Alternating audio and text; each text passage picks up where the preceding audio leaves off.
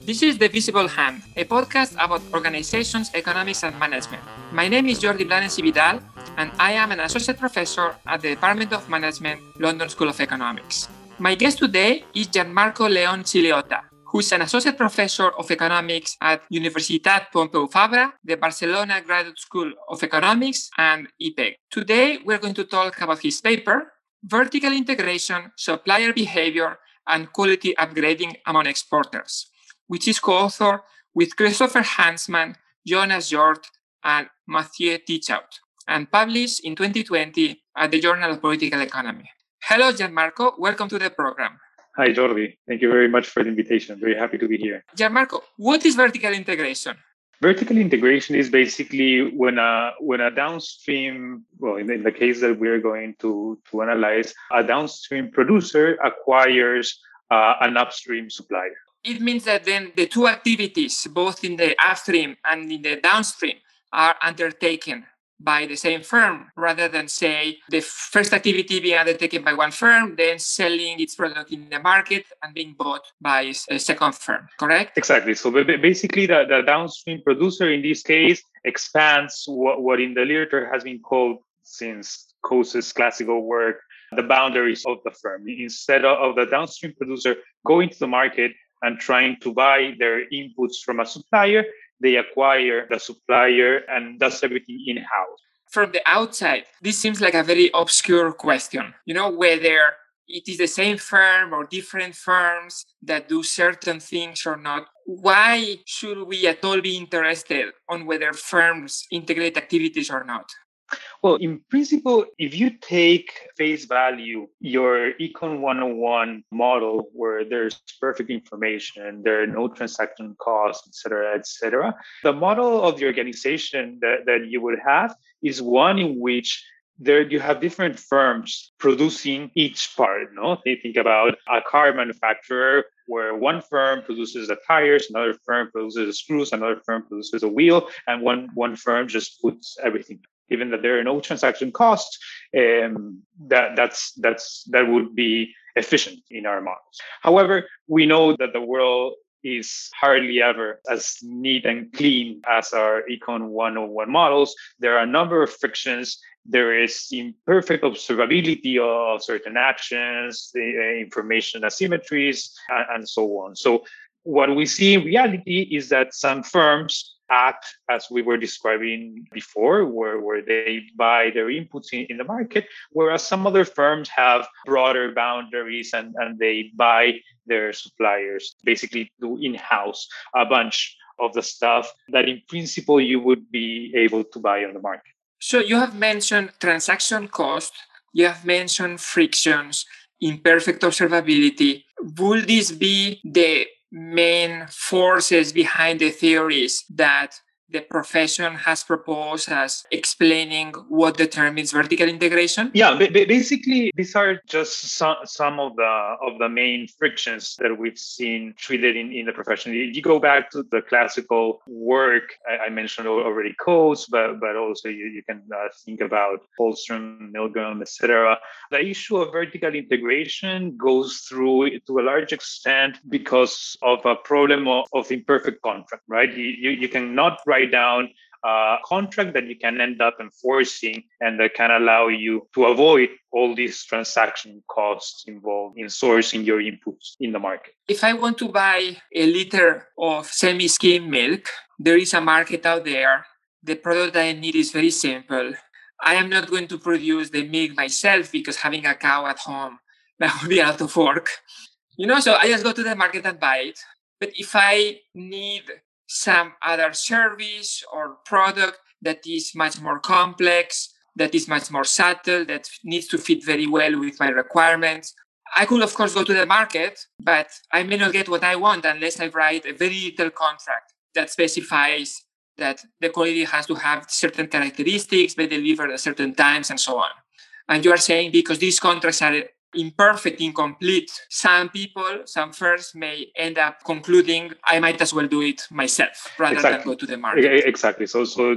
Continue with the example that you were proposing. If you need semi-skim milk to produce your yogurt, you probably need a certain level of acidity of the milk or some specific characteristics. And if you don't get that, your yogurt production is going to be screwed. So you have to be able to write a proper contract with a supplier.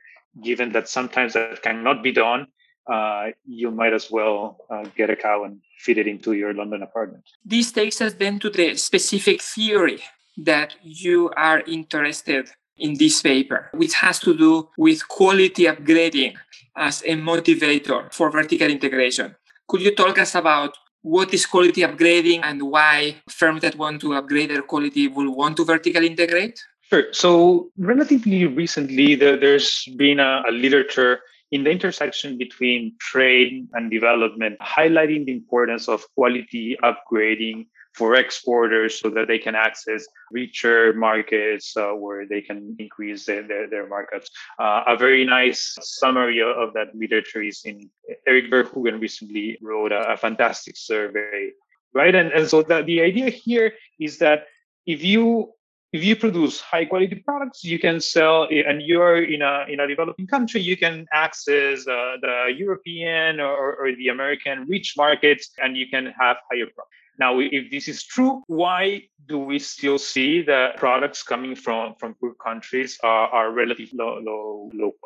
Okay, so we don't see the quality upgrading our basic theories would predict. So what are the constraints preventing producers from producing higher quality products? What are typically these constraints? How do you think that vertical integration could help to alleviate these concerns? The most obvious constraints that you can have could be, for example, capital constraints, knowledge constraints, et cetera, and that has been extensively studied. The main insight that I think we bring to the table in this paper is that there are a bunch of the contracting failures that we were discussing before in the market. Because when you want to produce high quality products, you need high quality. Well, you can go to the market and try to buy these high quality inputs, but in the presence of contracting failures, this is not as easy as it may seem. So there may be some instances in which the producers may want to incorporate their suppliers basically to make sure that they provide the inputs of the right quality. And what is the main contracting failure in this case is that quality, in some cases, it is perfectly observable. No, if you sell me, I don't know, a silk shirt, I can touch the silk and I can sense that it is very soft. But in a bunch of cases, it is not. Right? Just to take a very timely example, think about a vaccine. I buy a vaccine, and of course, I'm no specialist. To test the quality of the vaccine, I would have to go through a very lengthy and costly process. So contracting on quality is very hard.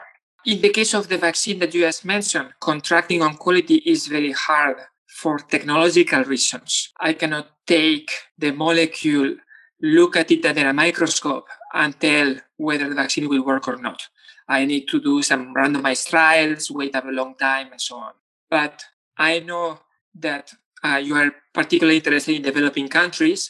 In developing countries, there may be additional contracting problems, which refer to the fact that maybe contracts are difficult to enforce, to monitor, to write down to start with. But you, at least in this paper, are mostly concerned about difficulties to contract on quality that have like a technological origin.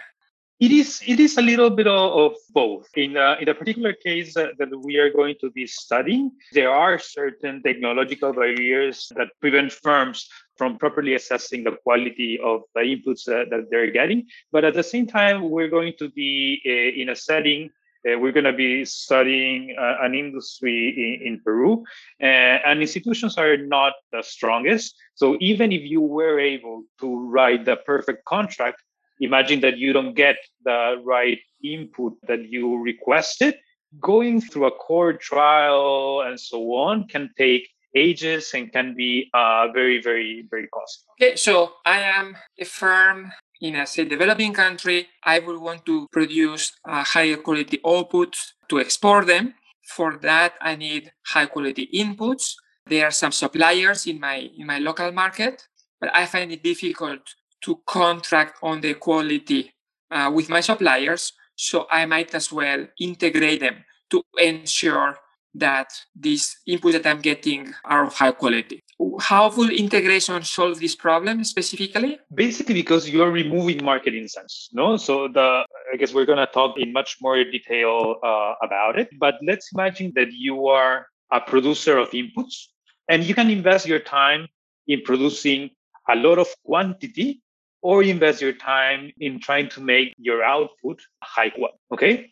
If quality is an observable, hard to measure, hard to contract on, et cetera, basically the market is going to have a single price for your products, regardless of whether they are high quality or low quality. So for the upstream suppliers, what you're going to have is that all the market incentives are going to be geared towards them putting effort in activities that lead to the production of quantity and not quality. Once you bring, so what does the downstream producer do? They know that the upstream supplier has incentives to produce quantity. So I basically remove the market incentives by bringing that supplier into my own firm and basically writing down a labor contract where I can fire you if stuff doesn't work.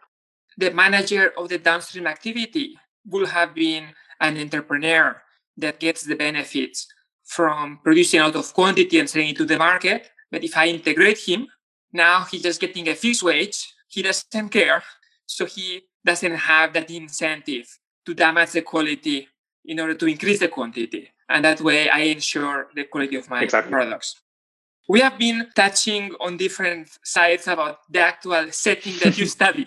So we might as well go into it. The setting of your study, and I think it's a very interesting setting, but I like most that it's a paper that is about something that I understand very well after reading the paper relative to before reading the paper. So the setting is the Peruvian fish meal manufacturing sector. Could you tell us the main features of this sector, particularly, of course, in terms of how they will be related to the question, but technology, number of players, and so on? Let me give you a crash course on the fish meal industry. Question one is, what is fish meal, right? So fish meal is a brown powder that is obtained from burning fish, and it's mostly used for livestock feed, right? So it is typically used in salmon farms, shrimp farms, cows, poultry, etc. So Peru is a very large player in the world market in this industry. It produces about 30% of the world market, and this is because of the ecological conditions of the Peruvian, right? So the way the industry is organized is that you have large industrial boats that go out at sea and fish large amounts of anchovies. They bring the fish to the ports. In the ports, you have several factories where they offload the fish and they process it. As I was saying, this is the fish meal comes out of burning the fish. So basically, they process the fish and they convert it into fish. In the period that we're going to study, which is 2009 to 2016, there were about 94 plants spread throughout the Peruvian coast. These plants were owned by 37 firms. And so these are the guys that we were talking about as the downstream producers. The upstream suppliers, the boats, there were about 800 boats that went around the coast. They were licensed to fish. This is a depletable resource, right? The fish. So this is a very regulated industry. So the question that we're going to be thinking about is, when downstream producers want to export high quality fish meal, is this going to be a motivation for them to acquire the upstream suppliers or not? So the vertical integration decision is, should the plant and the boat be owned by the same company, such that when the boat arrives to the coast, it just gives the fish to the plant in exchange for nothing, because these are two elements of the same firm? or should they instead be owned separately, such that when the boat arrives to the coast, it's the captain sells the fish in the open market, and then the manager of the plant can also buy the fish in the open market. But this is a transaction that takes place outside in the market rather than inside in the firm. So you said something about quality upgrading. What does quality upgrading mean in this industry? The beauty of this industry is that it is relatively simple. Fish meal is this brown powder that I was describing before, and it is a very, very homogeneous product. The one difference that you have in the fish meal is related to its protein content. The higher the protein content, the higher the higher the quality, and of course the price in the market is going to be high, right? So this is the nice thing about the setting is that given that it is very, very regulated, the government collects very high quality data on this on the plant's production, and we have export prices from which we are going to infer. So this is on the output side. Now, when we go to the fish, one particularity of this industry is that one of the main determinants of whether you get high quality fish meal or low quality fish meal is whether you produce it with fresh fish or not. Okay. So the longer the number of hours that the fish spend outside of the sea, the lower the quality of the input and the lower the quality of the output. Right. So there are a number of decisions that boat captains can take to ensure that the fish that they deliver is a good input for the producer. When my grandmother used to go to the fish market in Valencia, she would also want free fish that is as fresh as possible. She will look at the eyes of the fish and visually determine whether the fish was fresh or not. But your argument here is that this is not something that can be effectively done by the buyers of these fish in order to make, say, the price that they pay be somehow contingent on quality. Exactly. So, I mean, I am Peruvian. I love to eat ceviche, and fresh fish is something that you learn to distinguish very early in your life. However, here we are talking about an industry where you have the fish meat plants working 24/7. You have boats with a capacity that go between 30 to 100 tons that are offloading their fish at the time. You can certainly pick one fish, pick a random sample, right? What we always do in economics, pick a random sample of the fish that you are getting from a certain boat and take it to the lab. From our conversations with industry insiders, we learned that testing for the quality of the fish is not as straightforward, right? When you and I go to the market, we are looking at a fish that has been out of the water for days, and our distinction is going to be our definition of fresh or not is going to be based on 4 versus 7 days. These guys are testing for freshness. That is, the difference that they're going to be looking for is between 18 versus 23 hours. Okay. So this is one of the technological constraints for measuring quality that we were discussing. The other technological constraint is that you have a plant working all the time, right? We have said already that the quality of the final product is very easily observable. You can test it and you're going to price it in market. So you definitely want to know what is the quality of the product, right? So you might say, okay, but if you cannot test the freshness of the fish, you might as well try to infer the freshness of the fish from the quality of the final output that you get. Now, the problem here is that to produce a batch of fish meal, you're using input from many, many, many boats. So it is nearly impossible to identify which batch of fish meal comes from a batch of fish that come from boat X or Y. But you say that one important determinant of the freshness of the fish is how long ago it was caught, right? So maybe the captain in the boat could say, I commit to do very short trips, catch very little fish, and then bring it to you immediately. And I happily can put in my boat the GPS that you, buyer, give me to convince you that I indeed do that. But this is not feasible in this setting. Why not?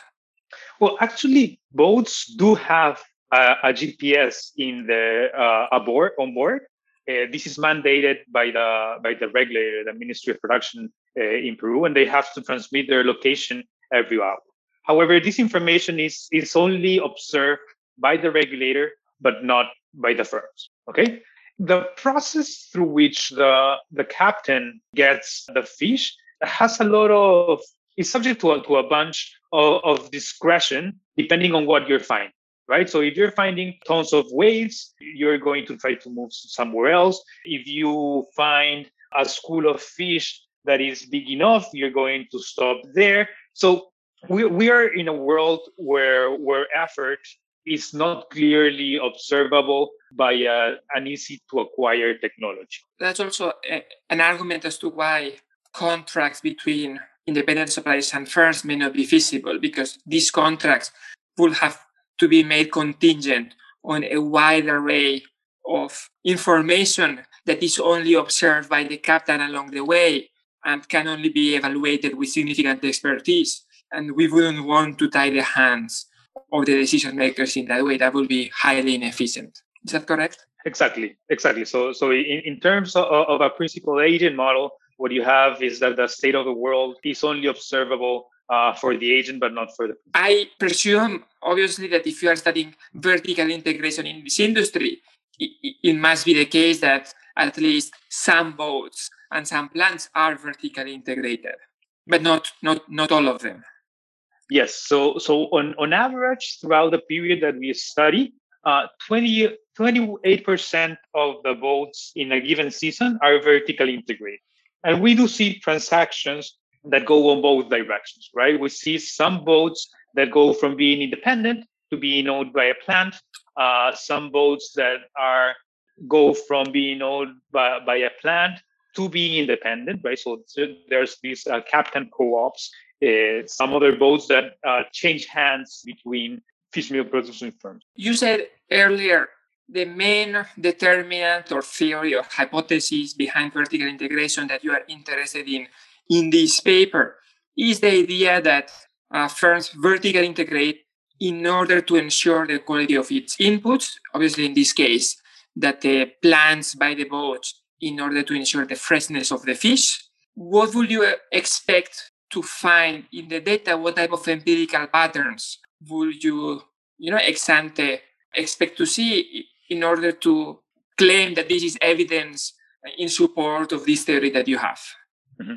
So in the paper, we build our arguments in 3 steps. The first thing that we should observe is at least a correlation between the proportion of your input that is coming from a vertically integrated supplier and the quality of the output, right? So first, graph number 1 that you always want your grad students to bring you to the table. Then one thing that we should observe, if it is true that vertical integration is a motive, so quality upgrading is a motive for vertical integration, we should observe that when the incentives in the market are larger, meaning when the price that you would get for high quality versus low quality fish meal is larger, you source more of your inputs from vertically integrated, right? That's the firms are rational, so they should react to prices if our theory is correct. The second piece of evidence that we are going to show relates to, okay, do vertically integrated boats indeed behave differently than non-vertically integrated boats, right? And this relates to the discretion of the captain, and that there are some observable actions that we see that are probably consistent with the delivery of fresh fish. Okay. The final piece of evidence that we're going to produce is sort of to try to put the cherry on the cake, and we are going to try to provide evidence that when you source most of your input from a vertically integrated supplier, this indeed has a causal effect on the quality of the output. Right. So we're going to revisit the first correlation, but now trying to put a causal statement on top. I'm going to repeat them here because these are essentially the 3 fundamental pieces of the paper. You devote 1 section to every one of these 3 pieces of evidence. So number 1, vertical integration will increase when it is more important to have high quality inputs. That is when the relative price of high quality outputs increases. Number two, suppliers that are vertically integrated will take more actions that ensure the high quality of their inputs or the inputs that they sell. Number three, firms that use integrated suppliers will be more likely to produce higher quality outputs. And you will show us evidence separately with different strategies or whatever of these three different pieces of evidence. What is the data that you have? Okay, so here we amassed sort of a wealth of different sources of data. And again, the big advantage of working in this industry is that it is a regulated industry, and therefore the government has a lot of high quality data. So let me start at the beginning, right? So when you're trying to study vertical integration, one of the hardest pieces to get data on so you need data on transactions, okay? In this case, the amount of fish that is offloaded from the boat in the plant. In many industries, you observe that. You observe that market transactions, quantities, prices, etc. But if you want to study vertical integration, you also want to have data on transactions that happen within the firm, right? And this is data that we obtain from the regulators. But this is difficult. This is just to be clear.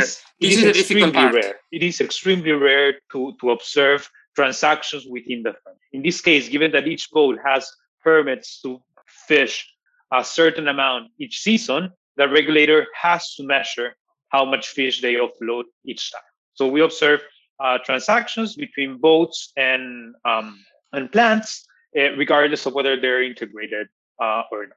Then we have information on the registry of all plants and all boats, which include some technological characteristics, the technology that the plant has, the type of engine that the boats use, et cetera, and importantly, who owns which boat, whether the boat is independent or it is attached.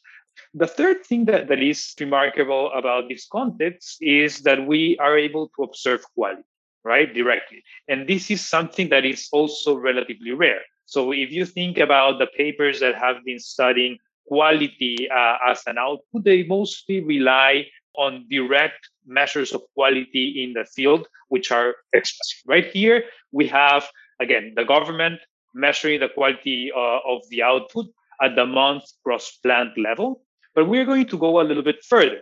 Given that this product is quite homogeneous, and the only difference is the quality, the protein content, we're going to be able to match each export shipment to its price.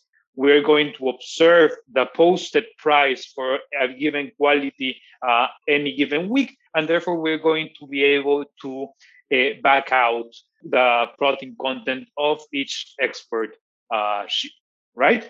And again, this is not standard in the literature. Typically, you cannot take prices as a measure of quality because you have differentiated products, and the differences in prices may just reflect markups and not differences in quality.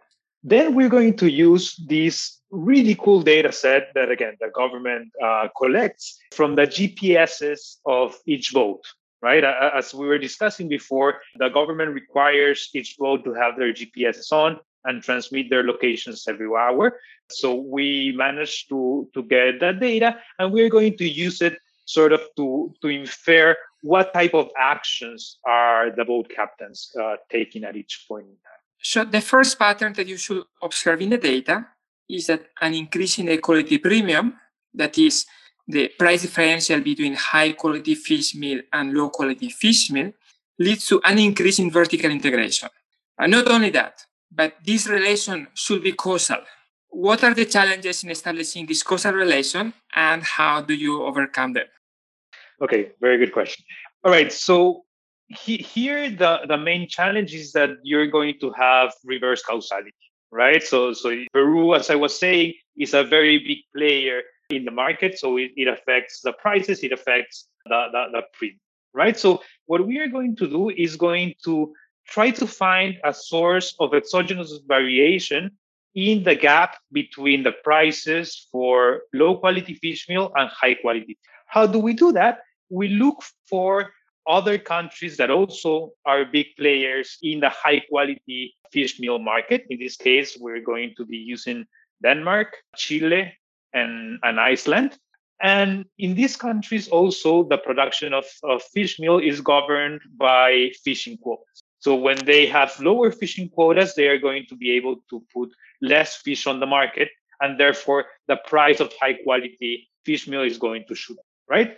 So this is going to buy us one piece of the exogenous variation that we need. This is going to give us time series variation in the gap between the low and the high quality. Now, the second piece that we need is to have a source of cross-sectional variation, right? Because not everyone produces high quality fish meal. So we need to sort of differentiate between the firms that are going to react more or less to this price gap, the price premium.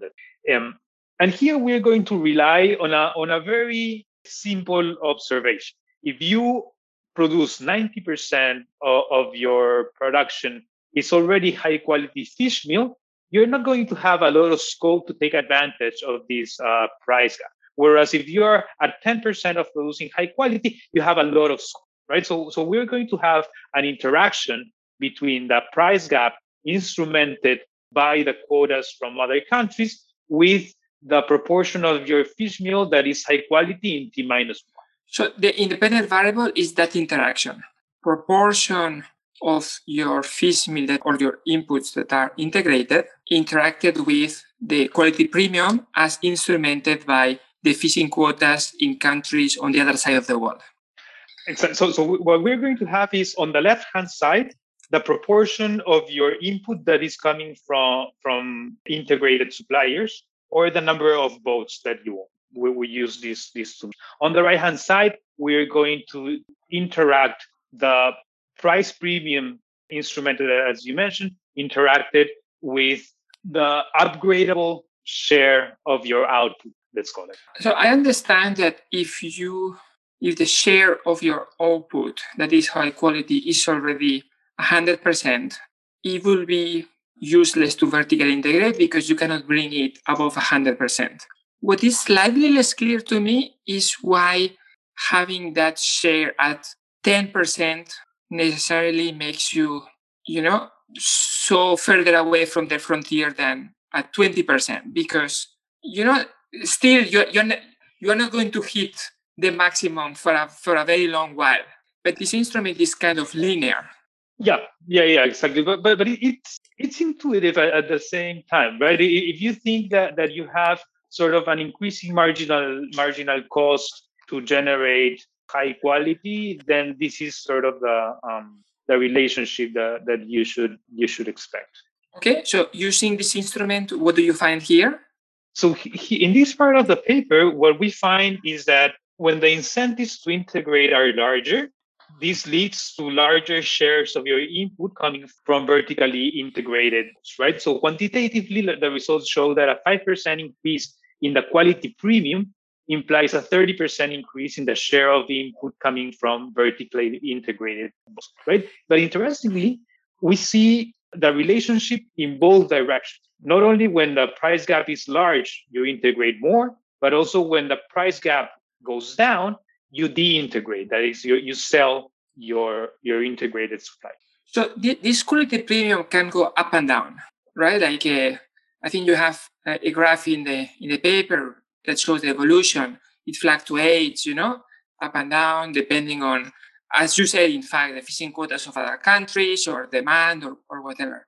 Is it a lot of work to integrate a boat because the quality premium went up this year, when I know that maybe next year or the one after that, the quality premium may go down again?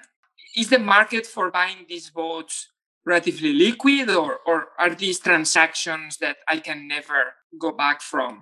Buying one of these boats is not cheap. I mean, it took me a long time to decide which car to buy. And that wasn't nearly as close as the decision of buying these large fishing boats. But at the same time, given that the number of transactions that we see in the market is consistent with a market that is very, very liquid. Okay, so an increase in the quality premium causes vertical integration. The second prediction that we mentioned earlier, going back, is that suppliers that are integrated, that is the captains of boats that are owned by plants and therefore that are not going to go to the market to sell the fish, undertake actions to preserve the quality of the fish, even at the expense of quantity, relative, of course, to independent suppliers. Again, what are the challenges in testing this prediction, and what do you do about them? So the first challenge is understanding what are actions that are consistent with the provision of fresh fish, right? And I am a development economist at heart. So to understand that, what we did was to go to the field. We spent hours talking with boat captains, industry insiders, et cetera. And basically, so once you understand what actions are consistent with the production of high quality or fresh fish, you have to figure out how to measure those actions, right? And here is where we use this cool data that we were discussing before from the GPSs of the boats, right? And there are four actions that we can clearly measure in our day. Number one, the number of hours that you spend at sea. Number two, how far you go to get your fish. Number three, the amount of fish that you deliver, and the number of delivery. Okay. This is because, before we mentioned that the fish is going to be fresher when you bring it back quicker, but it also has to do with the amount of ice that you're going to pack in your boat. Whether the fish deteriorates or not is going to depend on whether you pack a lot of fish in one shipment, and therefore the fish sort of in the bottom start getting crushed and loses its freshness quicker. So this is on the understanding and measurements. Okay, so we have a certain difficulties we are able to. Then the second difficulty is on establishing whether the relationship between vertical integration and the actions consistent with quality is causal or not. Okay, and here we are going to exploit the wealth of the data. So remember, here we're going to be observing each individual trip that each boat makes, right? And we see the same boats delivering to different plants. Sometimes they deliver to a plant when they are vertically integrated. Sometimes they deliver to a plant when they are not vertically integrated. So we're going to use a fixed effect strategy where we are going to put a fixed effect in the relationship at the relationship level. That is, at the boat delivering to a given plant. Given that we have boats that go from independent to integrated and from integrated to independent, we're going to exploit the variation in these quote unquote switchers to identify error, right? Meaning, the question that we're going to ask in a causal fashion is whether when you deliver to the same plant as an integrated or as an independent supplier, you're going to behave differently. So we have the same boat delivering to the same plant, sometimes owned by the plant, sometimes not. When the boat is owned by the plant, what does the boat do that is different? Okay, so what we find in this analysis is that when you are vertically integrated, boats are more likely to fish closer to the coast. They spend less time at sea, and they deliver lower amounts of fish in each trip. Additionally, they do more trips per season, right? If you want to put numbers here, boats deliver about 10% less per trip. They fish 5% closer to the port and spend 3% less time at sea. So as a captain, I'd rather do one single trip and catch a lot of fish rather than 300 trips catching very little fish. But that is of course bad for quality.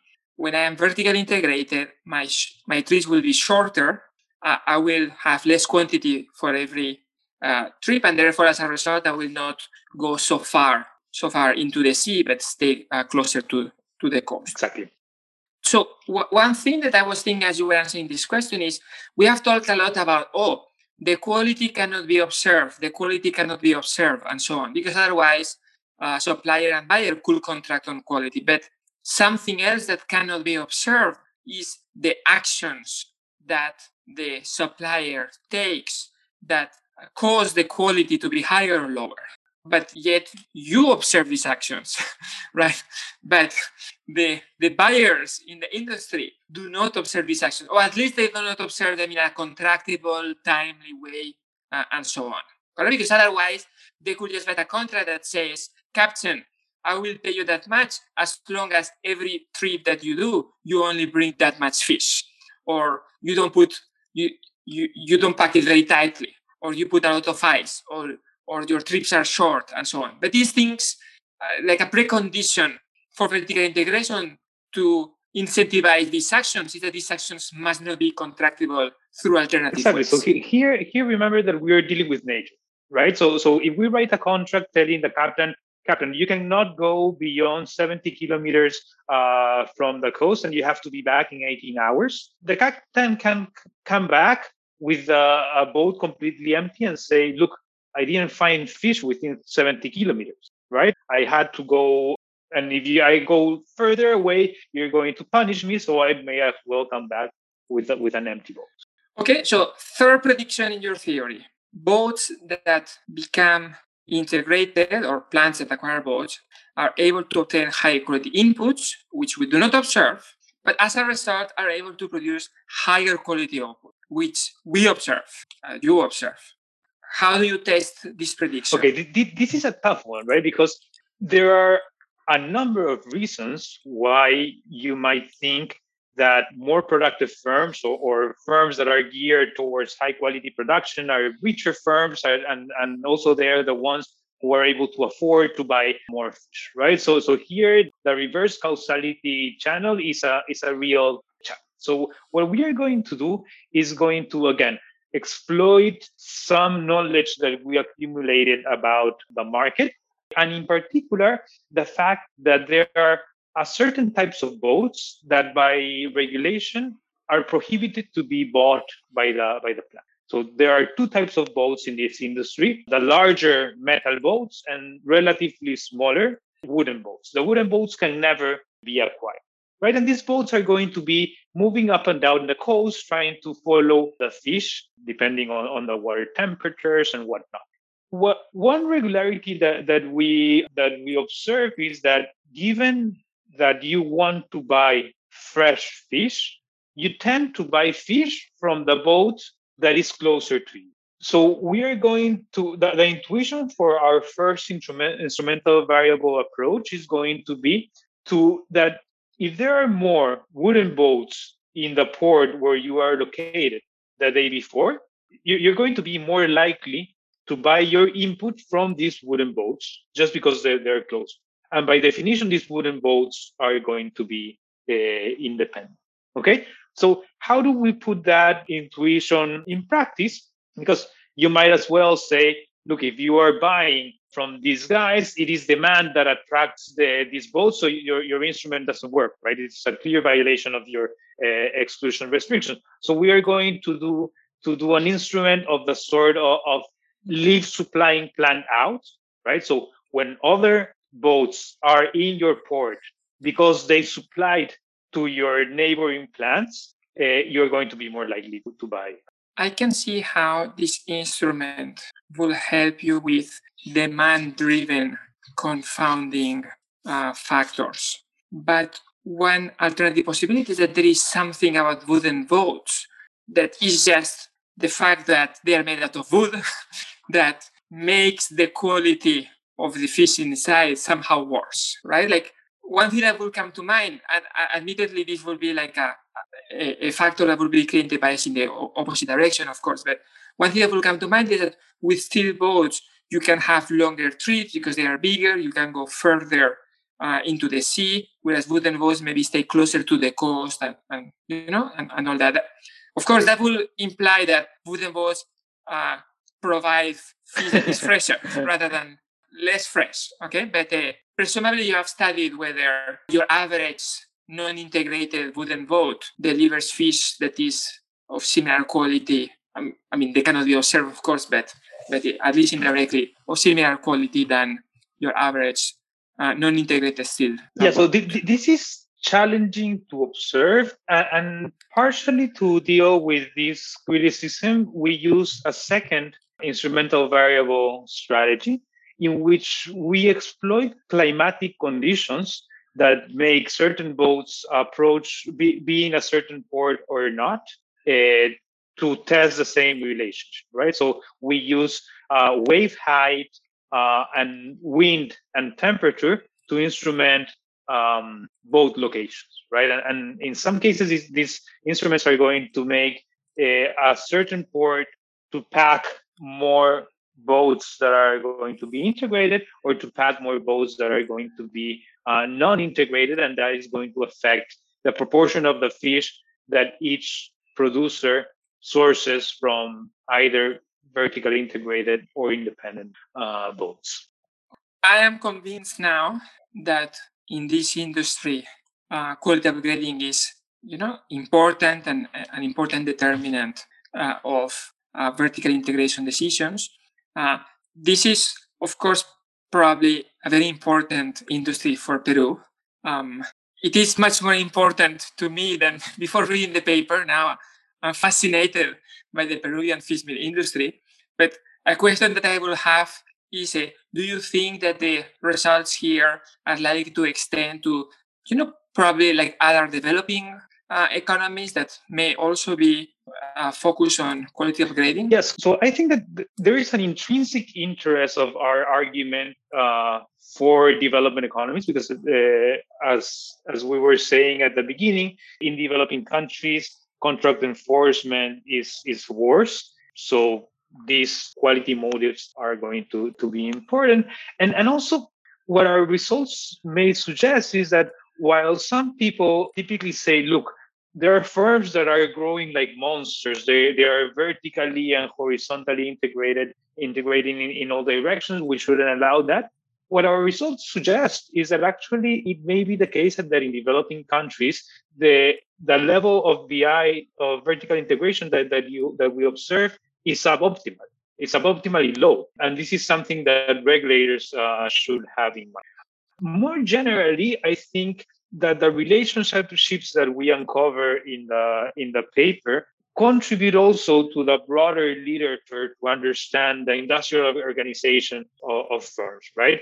While our results do not reject directly other motives for vertical integration, I believe we are the first to point out at this quality motive for vertical integration, which in the academic literature, I think it's valuable. Thank you, Gianmarco, for coming to the program. Thank you so much, Jory. It was a pleasure talking to you. My guest today has been Gianmarco León-Ciliotta. My name is Jordi Blanes Vidal, and this is the Visible Hand podcast. Please visit our website, thevisibleHand.uk, for links to the other papers that we discussed. Introductory music selected by Aitana Blanesiso, and the episode was produced by Anderson Tan.